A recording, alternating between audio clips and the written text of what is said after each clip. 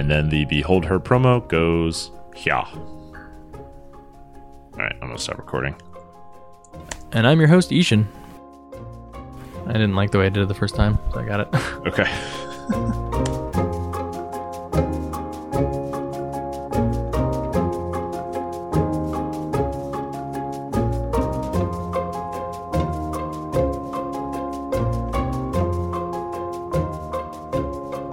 Live from the Mundangerous Imaginarium in New York City, I'm your host, Shane.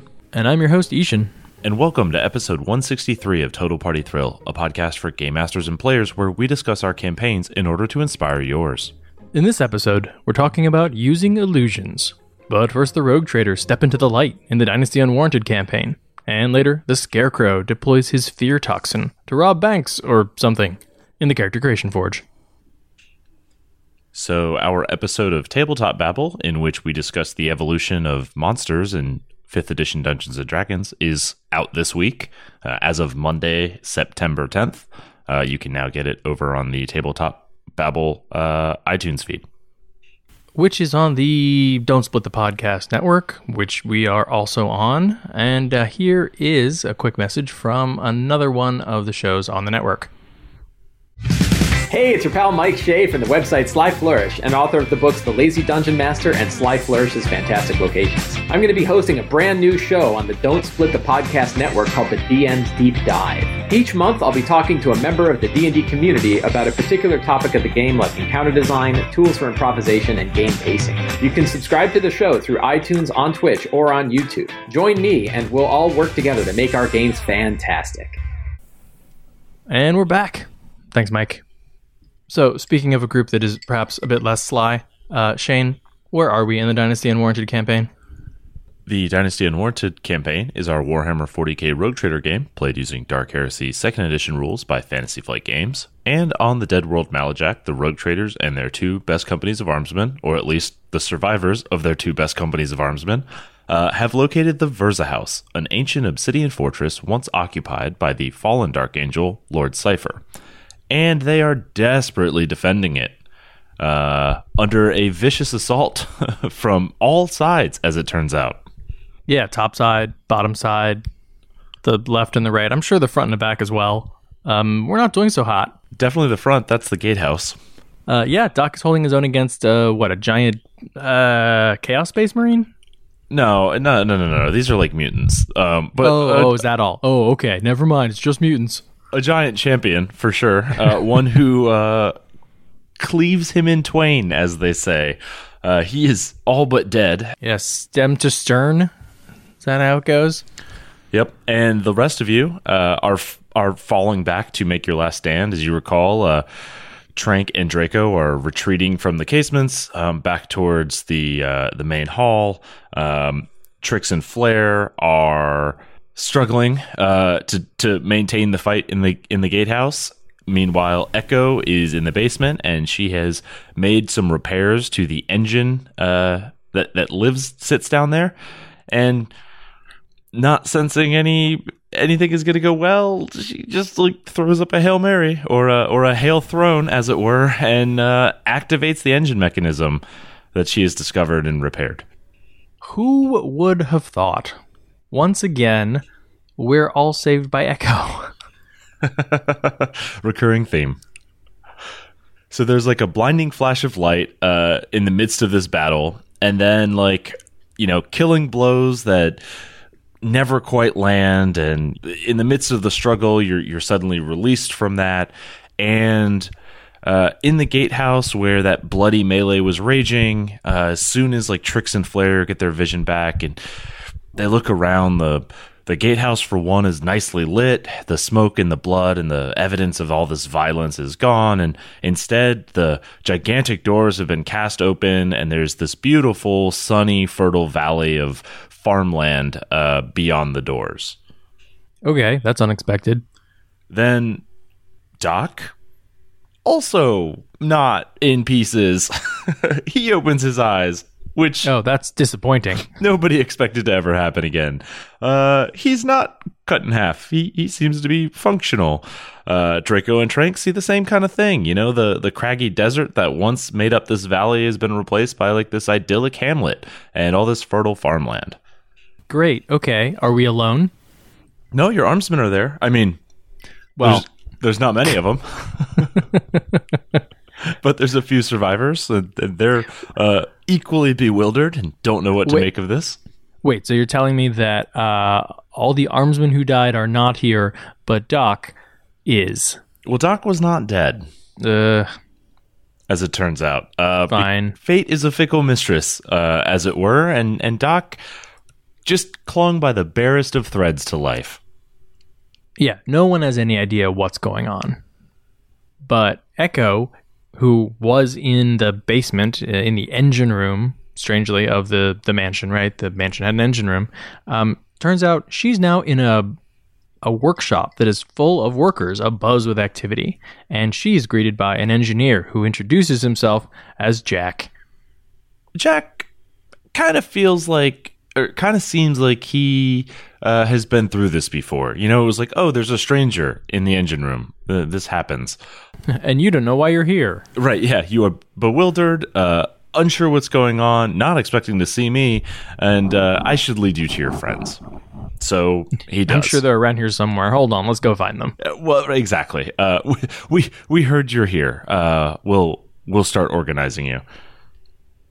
So he does. He reunites the group, and you all kind of, like the armsmen and everybody else, kind of all get led into that large main chamber where that had sort of been your base of operations, right? And this is now like this beautifully decorated receiving hall, which is, meticulously maintained and very brightly colored and well lit and all of those types of things.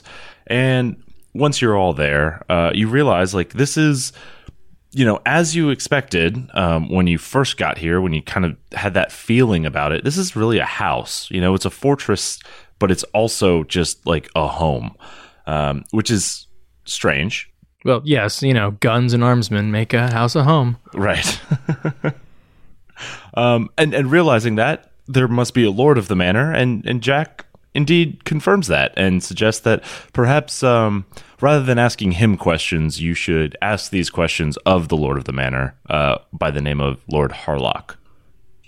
Yeah, this seems to be sort of part of his script, right? Like, oh, a bewildered person shows up, reunite you with your friends, and oh, yeah, by the way, you probably want to see the lord of the manor, right? Lord Harlock. Right. All right, let's go do that. Yeah. So he begins walking us along and starts to try to explain what's going on before we get there. The main thing, of course, is maybe what we had expected. We are no longer when we were. Yeah. As you and Jack and Harlock walk around the grounds and sort of get the tour, it becomes very clear. This is the Verza house. It's just not the Verza house in the 41st millennium. It's sometime far, far earlier. You know what? It's better than being far later. Okay. That's all I'm going to say. Maybe. And we'll find out exactly when next week. So this week we are talking about using illusions. Why would we do that? What is even the point of that? Because listener Andrew Dolby asked us on Twitter, said, I'm very new to D&D and I'm interested in examples of using illusions and suggestions on how to creatively use magic. Any episodes that you would like to recommend or any plans for an illusion-based episode? You are in luck. You should listen to episode 163. Mm-hmm. Yep. All about using illusions and probably something else in the future. We got ideas cooking. Look, if Andrew wants to talk about illusions, then I think we should do that. Because they're pretty cool. Why is that, Shane? So I think what makes illusions fun is that they are open-ended. Most spells that you get in D&D have sort of like you do a thing and it creates a specific effect. You throw a little piece of bat guano and you get a fireball. You say a few magical incantations and a storm of ice pummels your opponent. But illusions, a lot of times they're like, you create an image or a sound and you specify what that is and what that means. Yeah, I think maybe the only sort of like traditional D&D school that is similar would be enchantment, where you're sort of coming up with commands. I guess divination is the same, but it's all the GM who's like doing all the work in terms of making stuff up. Yeah, sometimes transmutation has some of that as well. Oh yeah, what do I turn this into? Yeah. But illusion is just like, it doesn't need to adhere to the rules of physics. It can just be whatever you think you want it to be. Yeah, and what this means for the game, of course, is that you can use creativity to address a variety of situations, right? Like you get to put your own thought into this. It's not looking for the tool in your tool belt. It's actually like using your mind to create the tool for yourself, which means you've got a lot of utility out of a limited selection of spells. Yeah, there are certain players who really like depth in terms of power, and there are others who really like breadth. And illusion offers so much breadth. If you're the kind of player who likes to walk around with every single type of tool in your backpack and every single kind of weapon, because you never know when you're going to need a warhammer versus when you're going to need a longsword or a reach weapon, right? Illusion spells are all in one. That's probably one of my favorite things about them. Of course, it's also one of the most difficult things about them. Yeah, I mean, getting the value out of illusions and incorporating them in a game is, I think, challenging. I will talk about examples in a bit, but like because they're open-ended, it really takes some nuance. Yeah, like what if your GM sucks? Even bad GMs are usually like, okay, roll your dice for that fireball because that's what the book says. But a grumpy GM or someone who's not particularly creatively inclined can very easily shut down illusion spells by just saying that doesn't work or doesn't end up making sense or people easily see through it. That's the problem, right? Is like every illusion spell requires some adjudication. Like a fireball goes off and it does damage and you can point to the book for that. But an illusion gets created and like who decides how they interact with the hallucinatory terrain? Like there's not a role specified in the book. They could bumble foolishly off of the edge of a cliff, or they could suspect this all along and completely negate the use of the spell. Right. Who knew that this NPC was actually a cartographer and knew that there would be no swamp here? Right, exactly. So you were totally at the mercy of the GM to play along with your solution, right? And then it's also a factor of like how much the GM is going to add on top of the illusion itself or the spell itself in order to get the effect that you want. Like do kobolds who see a major image of a dragon just immediately like kneel down and bow to it? Or and like do they show obedience to it? Or like does that dragon need to say something very commanding, like, or maybe speak Draconic to them, or like what are the barriers that are in place to getting that effect that you're looking for? Right. If they're Tucker's kobolds, then they have, of course, worked out with other dragons a code word that must be used so that they know that this is not, in fact, an illusion of a dragon. Right. At the same time, yeah, you're right. Like a GM could just say that the entire group of kobolds throws down all their weapons and like starts bringing everybody fruit. Like you can completely eliminate not just one encounter, but maybe like an entire dungeon. Right. Assuming that the GM just decides that's what happens. There's also things like using illusions in negotiations or in performances and things like that. Like you could definitely interpret that those illusions are helpful to the process, right? But you could also decide that they're distracting to the process. And like you don't really have any indication in the spell itself as to which way it's going to land. It's just up to the GM. Right. Like if I cast an illusion of me on fire but on unharmed, do I get advantage on intimidation? Persuasion? Maybe it depends on what I'm trying to convince someone of. Or right. Does like the entire village attack me because I'm obviously some sort of demon? Right. And then, of course, there's also just the question of like, how? Like, is there a roll that's going to determine what this outcome is? Like a skill check, a saving throw, or do these things just happen by choice? And whether or not you want to use that spell is probably dependent somewhat on how the GM is going to adjudicate its effect. Yeah, totally. Like, I think a lot of times people will say, all right, you cast an illusion. Now give me a deception check or, some sort of lying in order to like see how believable it is. But it's not usually the wizard who is good at those sorts of things. And so if I know that that's going to be happening, I'm actually going to shy away from illusion just because I'm never going to be good at those, which means my illusions are just never going to be good. Right. So then, not just dependent on the GM, but illusions are also totally dependent on the player themselves and the player's creativity, right? It doesn't give you any guidelines in the book other than maybe an example of a sample effect. Like, it doesn't give you a set of uses for these spells in the book that you can, check off your list of like, oh, this applies in this situation. I'll go do that. Right. Like, what is the horrifying visage? I don't know. The spell just says there is a horrifying visage. Am I describing it? Do I need to? I mean, you run into the same situation where you're playing a charismatic or like very intelligent character who is maybe more charismatic or intelligent than you are. And now, like, are you role-playing it? Are you judged based on how well you're role-playing it? Are you judged on how well you're describing this illusion? Yeah, I mean, and then not even that, but you have spells like creation, right? Which just let you create stuff out of the blue. Illusory stuff, but still can acts as normal for the period it exists. And it's just like, cool, you can create literally anything, which means you have to decide what that anything is. Like plutonium. It's always plutonium. Yeah, exactly, right? Like powder kegs dynamite. But like at the end of the day, like that spell is only as useful as you are useful in actually coming up with what that great thing would be to have. Is this why I never play illusionists? I think it might be. Yeah. Also, some days I roll in and I'm just like, I'm tired. I want to hit things with a stick. Yeah, that's the real thing. Is like those spells are like, man, I know that I could use this as a solution, but I just really wish I could smash it. Yeah. Or it feeds into my min-maxer maybe a little too well, right? Where I'm like, I have an idea, but I should not use this idea because I believe it is overpowered and I'm kind of being crappy here, but okay, maybe I'll do it once or twice. Yeah, why not? This should not work every time, but God, I sure hope it works this time.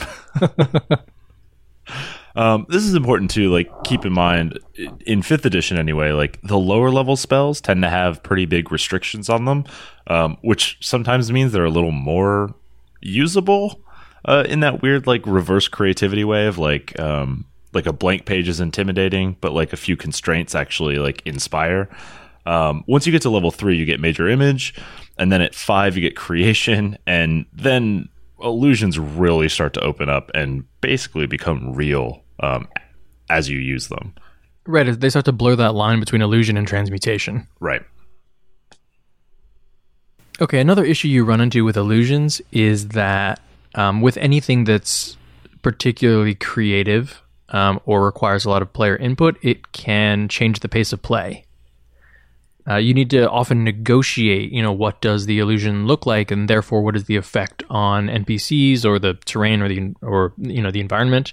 And that's a discussion that takes place above the table, but is also taking table time. Yeah, I mean, you could be in the middle of this like super exciting combat where you've got like swashbuckling adventurers swinging on chandeliers and setting taverns on fire, and then like you get to the illusionist who's like, cool, I have a great thing for this. Now, how does this work? Or could I do this with this thing? And it's like, okay, 5 minutes later, like, I guess mentally the rogue is just still hanging onto that chandelier. And like the barbarian is still setting things like, has the torch just sitting over the like pile of spilled alcohol and like is ready to set the thing on fire. But we're just waiting for the illusionist to determine with the narrator exactly how he's going to cast the spell. And it's like, yeah, oh boy, okay, well, what were we doing 10 minutes ago when we started your turn? It's very important what color the feathers on this pretend bird are. And then of course the worst part of that is like, what if the GM kind of rules against you and isn't gonna like play ball, or the outcome isn't gonna work as you intended, and it's like, okay, then I won't use an illusion and I need to basically replan a new turn in the middle of my old turn. Yeah, in that case, you usually need some sort of backup plan. It's a little more easy, I think, in something like 5th edition D&D, where every spellcaster has, probably damaging cantrips that they can just sort of fall back on. If you're feeling lazy or tired, or, okay, that gambit didn't work at all, guess I will just firebolt. Yeah, I'll just shoot the thing. All right, so what are some examples of illusions in play that maybe, I don't know, we've had? Well, so one that we've talked about on the show before, but it has been an awful long time, from the Morning Glory campaign in Eberron, we had that fight with the T-Rex and the Drow. Do you remember that one, Ishan? Oh, I remember. Now, the T-Rex was not illusory, and neither were the Drow. However... But an illusion kind of set some things in motion, did they not? Yeah, they certainly did. In motion being the operative word, nothing was happening. There was, in fact, a standoff. Well, so back this up. So where are we? We're in a clearing in the jungles of Zendrick. Right. There's a huge storm brewing, and there seems to be some sort of like magical circle that's been carved into the landscape that everyone is sort of inside. The T-Rex is in the center of this large clearing. The Drow are there as well, and like these massive lightning bolts are crashing all around, but they're not landing inside the circle. And the party has approached the circle, sees what looks like a fight about to happen, and decides what to do. Yeah, and that decision of what to do was to use a cantrip to make a loud noise that sounded like a Drow ordering the other Drow forward into the fight against the T-Rex. Turns out a large number of those Drow couldn't distinguish that from an actual commander, and they rushed it. Yep. And a fight ensued. What was a standoff, a peaceful standoff, became an aberrant T-Rex versus a number of Drow, and ended up with the cleric getting swallowed whole by the T-Rex. You got out eventually. Yes, after Bastion punched his way into the T-Rex's stomach to get me out. Hey, that was how you learned that in Eberron, Drow are not necessarily always evil. That's not true. The Drow were all evil. I said not necessarily. They could be. They're just not suicidal hunters, is what we learned. And they weren't necessarily looking to skin you.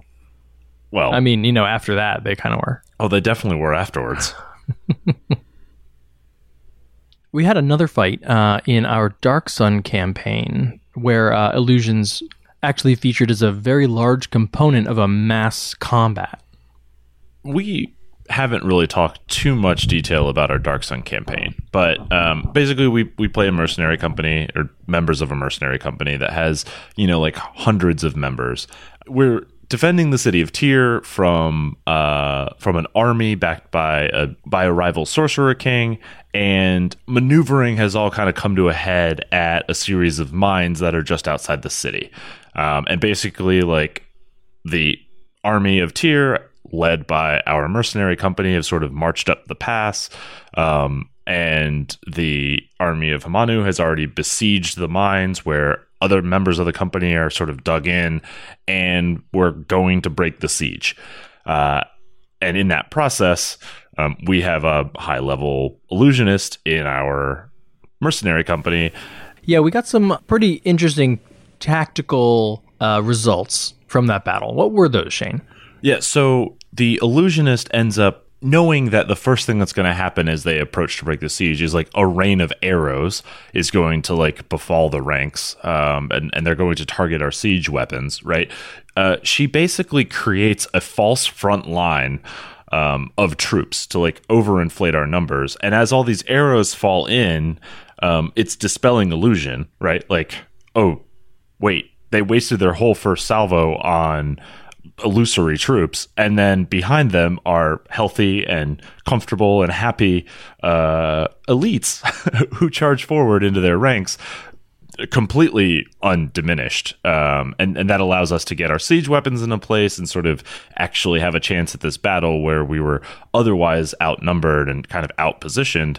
Like, now we're no longer suffering for not having the high ground because we're able to engage through deception. Right. Her illusion spell was basically target army loses first turn. Yeah, that's one way to put it. Which didn't even win us the fight. Like, we ended up having to flank and like basically jump their HQ in order to like cut off the head and the body will die type situation. So like we had it was a uphill battle both ways. That just got us into the battle. Have you ever had any like smaller uses, kind of more mundane uses? I had a dungeon crawler who made really good use of minor illusion. What he would do a lot is sort of stand in a corner and then cast an illusion of the corner so that it basically let him like hide behind a door that wasn't really there. Okay, so it was like a false wall type situation? Yeah, exactly. And then, when the wandering monsters came by, he could, get sneak attack because, of course, he's a multi-class illusionist rogue. Mm-hmm. And there were a couple situations where if you came to a door that opened in the right way, the trick was to cast an illusion of the closed door, and then you could open the door and you could see through it, right? Because it's an illusion. You and the party could see through it, and everyone else on the other side of the door doesn't know to look for anything. So all they're seeing is the door still closed, and then everyone basically just gets like their first salvo of arrows at whoever's sitting in the room. Nice. Yeah, we had one where I think I might have used this example at some point in the past, but so in a game I was running, the characters were having to break into like a magic shop or something to get some items out of it. Yeah, to get some items out of it. Yeah, that's as reasonable. You do. Right. So anyways, they're trying to pick the lock on the front door, and it's taking way longer than it should. So like people are starting to like walk by and take notice. And so they end up like their lookouts just have to stage a fight in order to like distract everybody. So they end up in this like they pick a fight in the crowd and like get into this slapstick wrestling match with like some stranger, and then they're like firing off illusions to keep drawing attention to this and like really like gathering a crowd and hollering to take bets, and they're like somebody hops up on a crate and is kind of like calling out the match and all this ridiculous stuff, and it's all just because the thief keeps failing their roll and like can't actually get in the stupid door. And so like, and then eventually like the door opens, right, and they get it closed behind, and then it's like, well, I guess we're gonna have to leave it shortly, and like then trips an alarm which alerts the town watch, like a silent alarm. So as the watch is starting to come, they have to keep getting like this crowd needs to start shifting as the fight, so they're having to like make sure that the crowd is always in the way of the watch trying to come to investigate this silent alarm and all this stuff, right? And it's all just like this big show. Like it's just a performance, but they're using illusion to kind of enhance the performance and enthrall the crowd, despite it having to be like, ultimately an actual like wrestling match, like kind of a slap fight. I actually love this idea of using illusions in, small ways just to screw with people. Basically, like it's very useful when you're gambling, for instance. I mean, silent image doesn't really work when you're rolling dice, but do you remember in Gaunt's Ghosts, the like bored guardsmen play this honestly dumb game where like there's a louse, like a little bug inside a jar, and they're betting about like which hole the bug is going to come out of in like a stainless steel sieve. Yep. Like that's the thing they're betting on, but that doesn't make any noise. No one's supposed to touch it, right? What if, I don't know, what if the bug's an illusion all along? What if the bug is an illusion that you're controlling? And, all your fellow compatriots are taking bets. Or maybe the ball under the 3 cups, also an illusion. Pretty easy to palm an illusion. Yeah, that also feels like a pretty easy way to get somebody to attempt to slit your throat when they find out. Well, and then everyone jumps and you get XP. Perfect. Right, exactly. Look, he tried to kill me, okay? It was self-defense. So let's talk about using illusions as a player, and sort of some tips or tricks for doing that. Well, so contrary to most of the examples that we've already given, as a player, keep in mind that illusions are not strictly for deception. You can use them for so many different kinds of things. You can use them, to illustrate a point, or to capture someone's attention.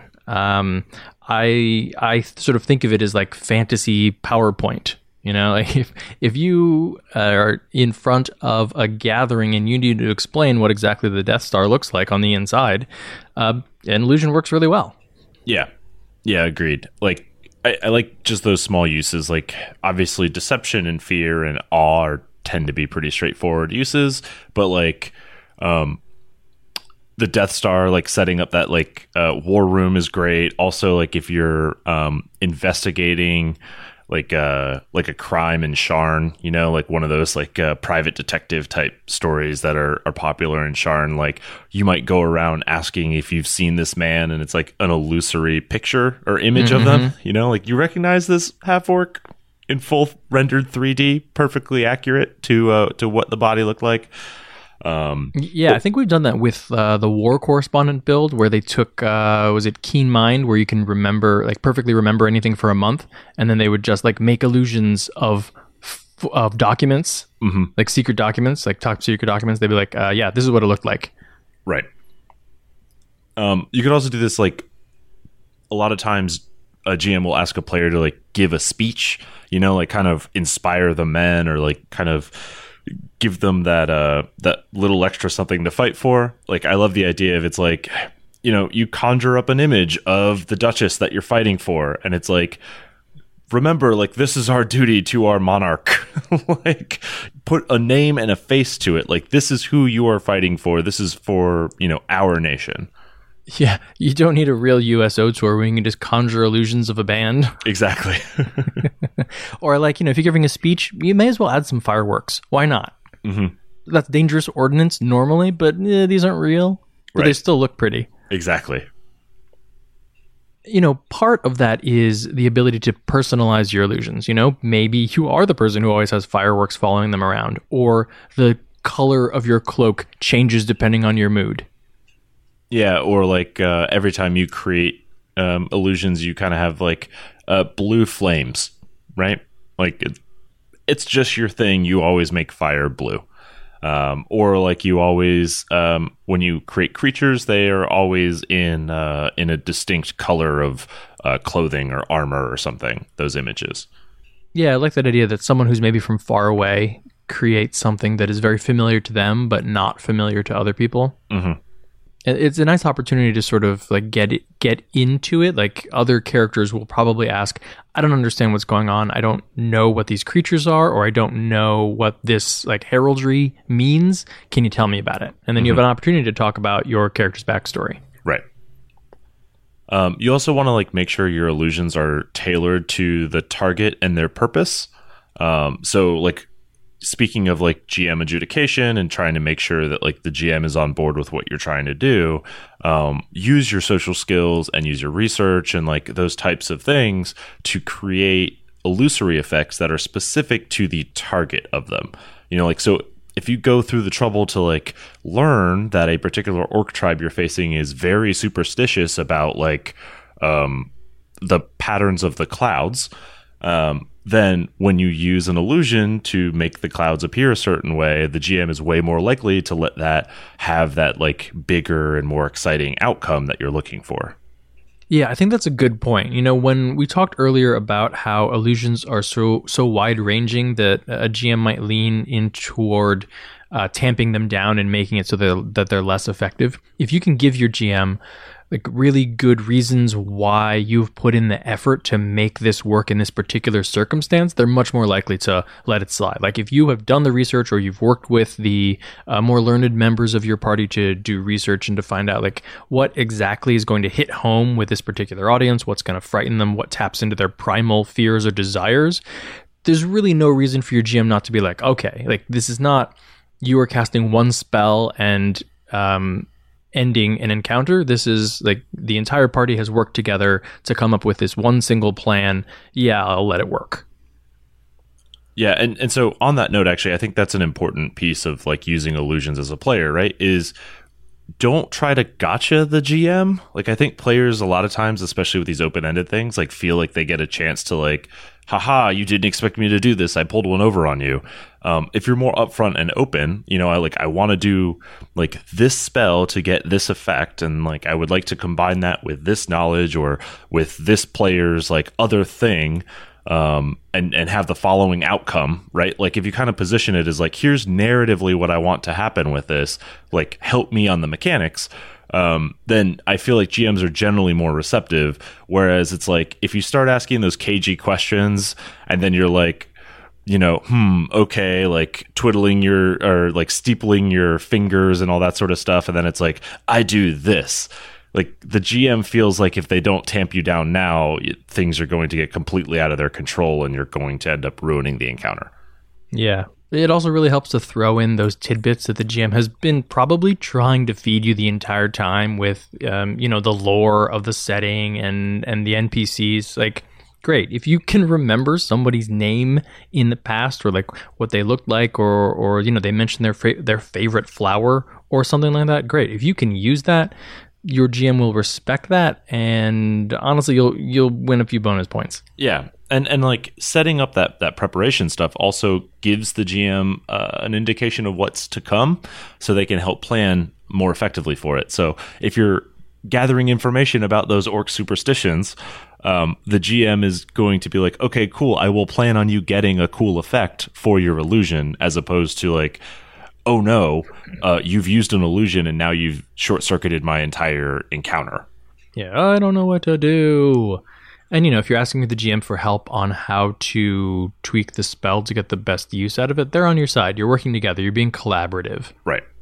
Yeah. And, you are giving them that heads up about, oh, here's how I'm going to try to wreck this encounter. Yeah.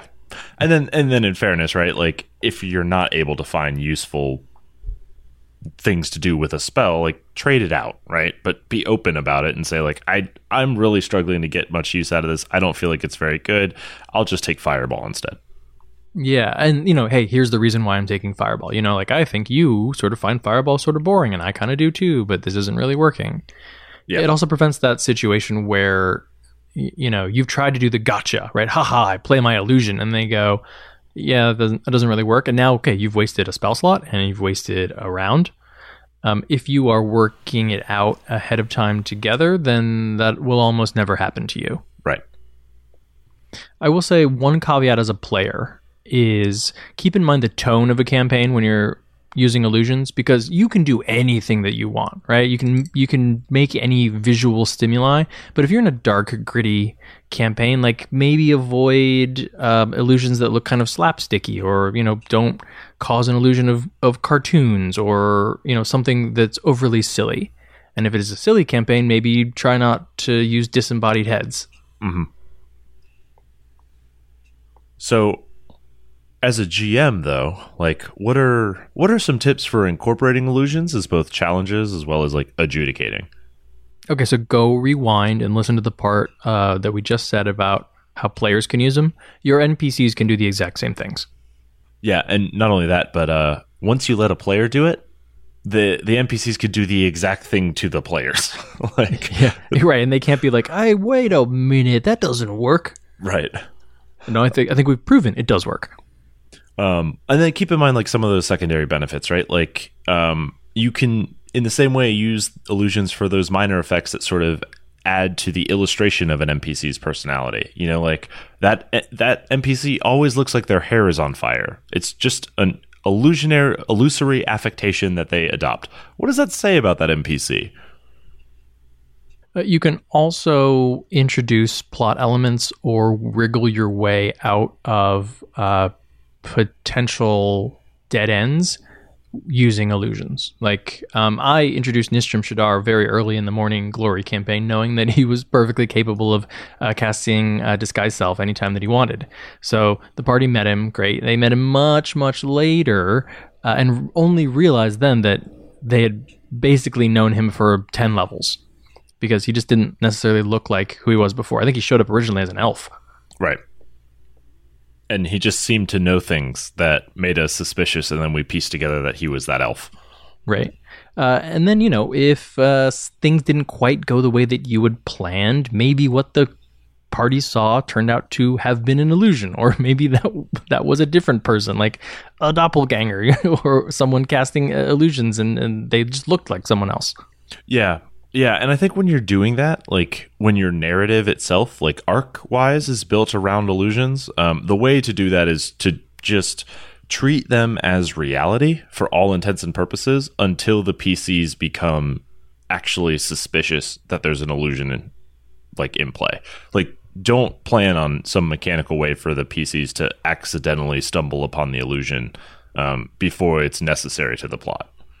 Yeah, like there should be no reason that a PC is trying to touch a high-level NPC's face early on, to try to disbelieve the illusion. There's also no reason for them to be walking around going, I disbelieve.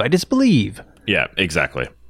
But the flip side of that, right, is when the illusion is part of like a localized encounter, right? Like a combat or a specific negotiation or something like where there's information about that illusion that needs to be discovered in order to kind of move through the encounter. You maybe want to drop a couple hints early on and then allow rolls like intelligence saves or perception checks or whatever to sort of figure out that the illusion is in effect. So like we said before, when you're using illusions in combat, in social encounters, you need to do a lot of adjudicating as the GM. And of course, just lean into the rule of cool. If a player suggests something and it sounds awesome and like it's not going to be game breaking, just go for it. Why not? Let them exercise their own creativity. Yeah. And like that can be a little difficult because you have to plan encounters for that flexibility. So I think what a lot of times happens, that sort of dirty little secret, is that you end up rewarding the players only with a narrative difference, right? Like, cool, that illusion happens. I'm actually running the encounter at the same strength and like timing that I had planned, but I'm narrating it as that is the impact of that illusion, which tends to imply like, wow, this encounter should have been way more difficult. You got the actual intended difficulty, but more narrative value out of that. Yeah, we talk about this a lot. Let your players feel like they affected things, even if it was going to happen that way anyway. Like if you plan for reinforcements to come in 2 rounds and someone uses an illusion, great. Maybe that illusion is the reason that it took 2 rounds for the reinforcements to show up. Because otherwise they would have been right there, right? Yeah, or the reinforcements were actually there at the beginning and they're like stalled out in the illusion. And so they're there, they just can't enter the fight until the illusion kind of is disbelieved. Yeah, you might actually bring them in earlier than you anticipated, but not let them do anything. Right.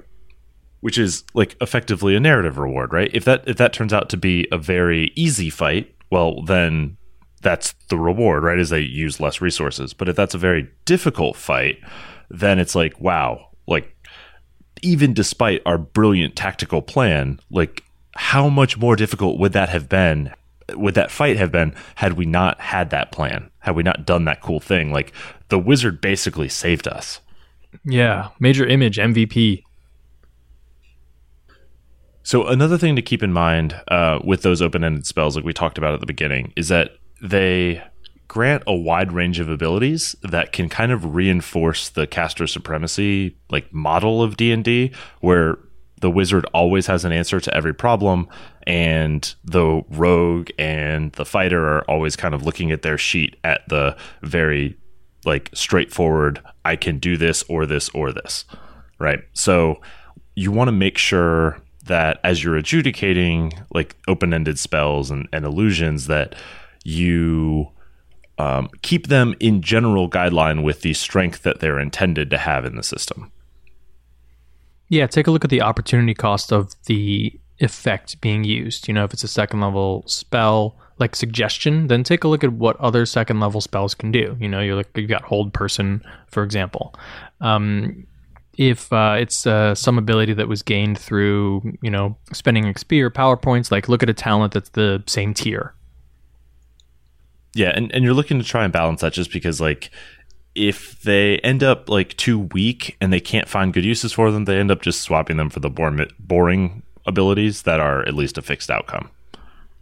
Yeah, this is kind of the reverse of feeling like you always need to make a deception check when you're using an illusion. You also don't want the rogue, who's very good at deception and has invested a lot in it, to feel like the wizard is always better at deception because they can just cast an illusion. Right. So I think a good starting place for that is when players want to use illusions, like they can describe them, right? But then also have the player explain what the goal of the illusion actually is and use that as the baseline, right? Like get to the not just the look and trappings of the spell, but the expected outcome of the spell up front. So you can kind of work from the full picture of the intent. And then in the moment when you're adjudicating, also just keep in mind again the opportunity cost. Like if a caster has spent a significant portion of their resources in order for this to happen, like something interesting should happen, even if they're not necessarily the best at describing what it is they want, even if they're not 100% clear on what it is they're looking for, help them out a bit. Like, especially if it's something higher, like a level 6, level 7 spell. If it's a level 1 spell and it's early on, maybe let them sort of muddle through. Yeah, exactly. Like, make sure you aren't giving them too high a power, like letting them recreate other spells that they could have taken. And then likewise, make sure they're getting something that feels like the right power level for the cost that they've paid to get it. And then I think the other like kind of quick rule is, typically you're going to have your NPCs rolling some type of save or some type of skill to sort of get around that effect. When that happens, like the caster spell save DC is a really good number to start from, because it's like right there on their sheet and you can ask them that number and it like validates for them that you are using the mechanics as intended. And it's not just an arbitrary decision. Make sure you're keeping lines of communication open about how the player is feeling when they're using these kinds of spells. Because, it can vary depending on the level that game is at or what other abilities the other characters have. If it fluctuates, just make sure that the player is still satisfied. And if you feel like you made a mistake, that's totally fine. Once the session is over, you can just tell them, hey, that worked fine this time, but I think maybe in the future we'll run it a little bit differently. What do you think? Yeah. And as players, you kind of have to accept that those uses will evolve over time. So in conclusion, if you're using illusions, they exist likely because the world that you're playing in is magical in some way. Illusions are part of the fabric of reality. So when they show up in the game, use them to reinforce that this is what the world is like. Magic exists. People are maybe not used to this, but you can use them to reinforce the magical nature of the world, that it is different from our world in very obvious ways, one of which that someone can wiggle their hands and an image suddenly springs into existence. Right. Yeah, another thing about illusions is that they are, like, in the game itself, they're one of the areas where players actually get a lot of leeway to control the narrative, and that's not a super common thing in traditional D&D. So it can kind of give players a lot of power, but with that power also comes responsibility to like work towards the better narrative, right? And not just the most powerful possible outcome. Fortunately, Uncle Ben's death was just an illusion to teach Peter a lesson. Right. Great. He's been alive the whole time. I knew that new Spider-Man game for PS4 was garbage. For GMs, it's difficult to sort of give up some of the control of the narrative to your players, but this is a really great opportunity. And if what you're going for is players who are invested in the world and helping to shape it, and who actually provide a lot of description, then illusions are where it's at. Yeah, and as a player, like, if you want to get that kind of control, help. Help meet the GM halfway, like, be transparent about what you're trying to get done and make sure that the GM is more comfortable saying yes than they are, like, suspicious that you're trying to screw up the narrative or like, wrest away their plot point. Do you hear that, Ishan? Something horrifying is whispering my darkest fears into my ears. Don't worry, it's not real. It's not real. It's fine. Well, if you're going to have to wind up in a straitjacket, then I guess it's time for us to move on to the Character Creation Forge. But before we do that, let's talk about how our listeners can get in contact with us. We do love hearing from you. You can tweet at Shane at Mundangerous. That's M-U-N Dangerous. And you can tweet at Ishan at Evil Sans Carne. That's malice minus meat. And you can tweet at the show at TPTcast. You can also email us at totalpartythrill@gmail.com. And you can find us on the web at www.totalpartythrill.com. We're also on Facebook and Instagram at Total Party Thrill. Total Party Thrill is also brought to you by the good folks over at Kobold Press. Yeah, the Creature Codex is available. It brings you nearly 400 new foes for 5th edition D&D. That's everything from acid ants to zombie lords. You know, A to Z. Yeah, I get it. Yeah, and I mean, like, my aunt had that phase in the, like early 70s, late 60s, but she doesn't do acid anymore, okay, Ishan? Look, the only part of my aunt that was acidic was her tongue. That must have been hard growing up. Especially when she licked me. Speaking of licking, there's over a dozen new demons. And 5 new angels. Also big fans of the licking for some weird reason. 7 eyes, probably 7 tongues too. There are wasteland dragons, there are dinosaurs, and there are a bunch of all-new golems, including the Altar Flame Golem, the Doom Golem, and the Keg Golem. I just want to say I don't understand how a golem is made out of doom, and I cannot wait to find out how. I'm very excited for a golem made out of kegs. I mean, is it powder kegs, or is that mead kegs? Any of them would be great, right? Finally, my brewer's tools are useful. Brewer's tools to kind of like superpower him. Or, I tap the leg. Right. There are also elemental lords and animal lords, which will challenge the most powerful parties. There are chieftains and other leaders for ratfolk, centaurs, goblins, trollkin, and more. There are also a bunch of new undead, including the Hierophant Lich, to menace lower-level characters. And if you really like DSPN's James Intricasso, and who does not, he's one of the designers. So you can use these monsters in your favorite published setting, like, I don't know, Eberron maybe, or Planescape, or something like that. Or you can populate the dungeons in a world of your own creation. And you can pick up the Creature Codex on the Cobalt Press website and surprise your players with monsters they will never see coming. This is actually the best for that type of player who reads the monster manual and always knows what's coming up. But I guarantee they don't know what a keg golem is. Unless you're that type of player and you want to make sure your GM doesn't get the head start on you, go ahead and pick it up too. All right, so this week in the Character Creation Forge, we are building the Scarecrow. I hear he's outstanding in his field. Yeah, so the Scarecrow is a Batman villain, which you may recognize from the first Christopher Nolan Batman. He is a genius psychology professor who had a psychotic break after being subjected to fear-inducing toxins. Depending on which version of him, it's either really, really painful, like parental abuse from both of his parents, or otherwise just his father. But yeah, it's lousy. He then uses those toxins on his victims to inspire fear and, like we said at the top, rob banks or transform the city or generally do Batman-style evil.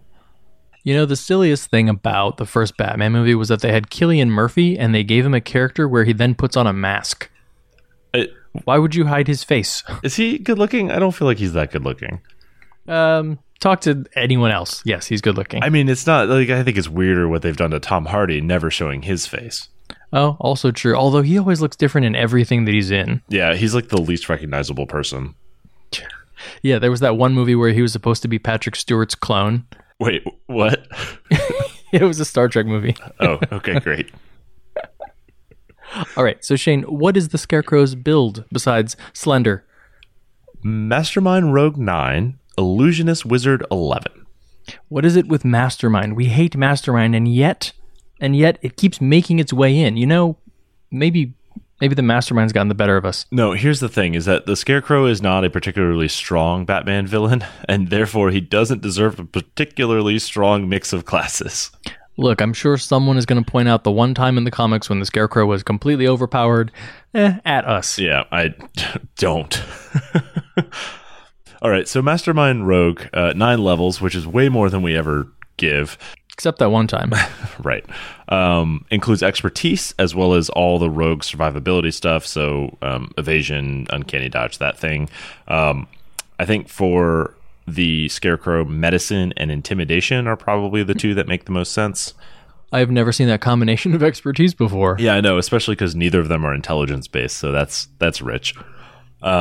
You'll also get Master of Intrigue and Master of Tactics. They make your help actions moderately more useful, and you can mimic speech, which could maybe be useful in creating illusions. They're not all that great anyway. I mean, you can mimic the speech of somebody's abusive parent, perhaps. I suppose that's true. That's terrifying. But what we're really here for are 5d6 sneak attack dice and the insightful manipulator ability, which is generally pretty weak, but it is the only psychoanalyze ability that you can find in 5th edition, which is sort of the hallmark of the Scarecrow being like a psych doctor. Yeah, it gives you insight into an enemy's mental stats, their history, their character traits. I will say it is great research for figuring out what particular kind of illusion is going to affect them. Yeah.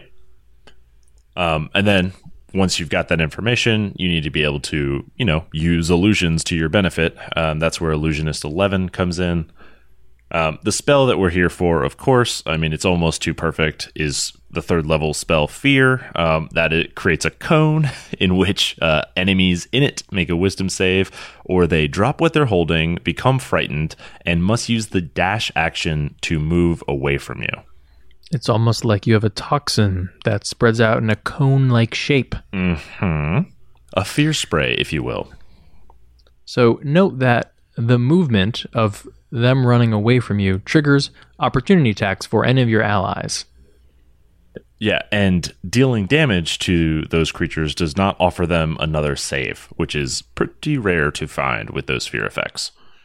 And since they're moving on their turn, you have another opportunity to get in sneak attack damage. Yeah, because they have to take the dash action, which means they cannot disengage, which means you'll get your opportunity attack.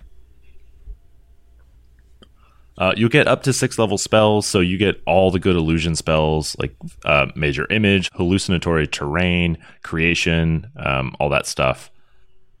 And you'll get Improved Minor Illusion, which means you can cause image and sound at the same time. You've got Malleable Illusions, so you can alter an existing illusion on the fly.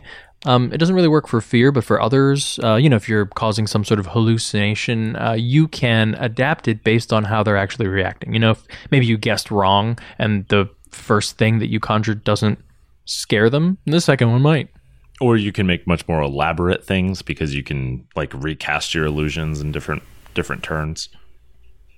And then to add in a little more survivability, which is almost getting ridiculous at this point, given that you have blur and mirror image also on your spell list. But Illusory Self is an ability as a reaction. You just make an attack that hits you miss once per long rest because you throw an illusion in the way of it. So, as if you didn't have enough things to do with your reaction, you've got yet another bailout available to you. Yeah, I like this as, the typical, Batman is suffering from the fear toxin. Of course, he punches the Scarecrow in the face, but nothing really happens because it turns out the Scarecrow was never there. He was actually behind the Batman. Exactly. The wrong Scarecrow. So in terms of leveling order, there's really not a great way to do this because you need basically 5 levels of Wizard and 9 levels of Rogue to get the full Scarecrow effect. So you can kind of pick either direction and go first. Personally, I would probably go Wizard 5, then get Rogue 9, and then finish off Wizard 11. Or do you mean starting off Rogue 1, Wizard 5, Rogue to 9, Wizard to 11? I mean, that's another way to do it for sure. It's just you got to pick your own flavor. Because, like I said, 14 levels to get the 2 core abilities is pretty steep price to pay. I agree. Although Rogue 1, Wizard 1 actually is a pretty strong build. It is, yeah. All right, before we wrap up, we want to take a moment to thank our Patreon supporters. Yeah, your support is what makes it possible for us to keep doing this show every single week. So if you'd like to learn more, you can check out our rewards at patreon.com/totalpartythrill. So what do we have planned for next week's episode? We are continuing our series on playing non-human characters, and we're heading back on into Eberron and talking about playing Kalashtar.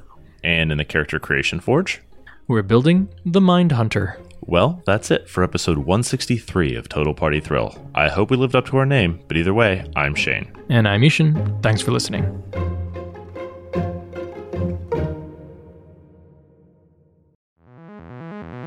I'm Lisa Chen, and I host Behold Her, a monthly podcast that shines a spotlight on women in the world of tabletop games.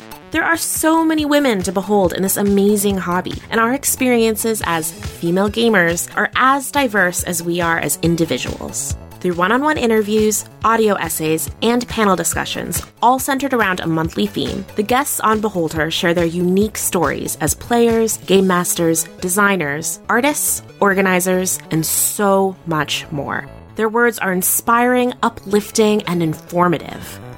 Check out Behold Her Podcast wherever podcasts are found, or visit beholdherpodcast.com.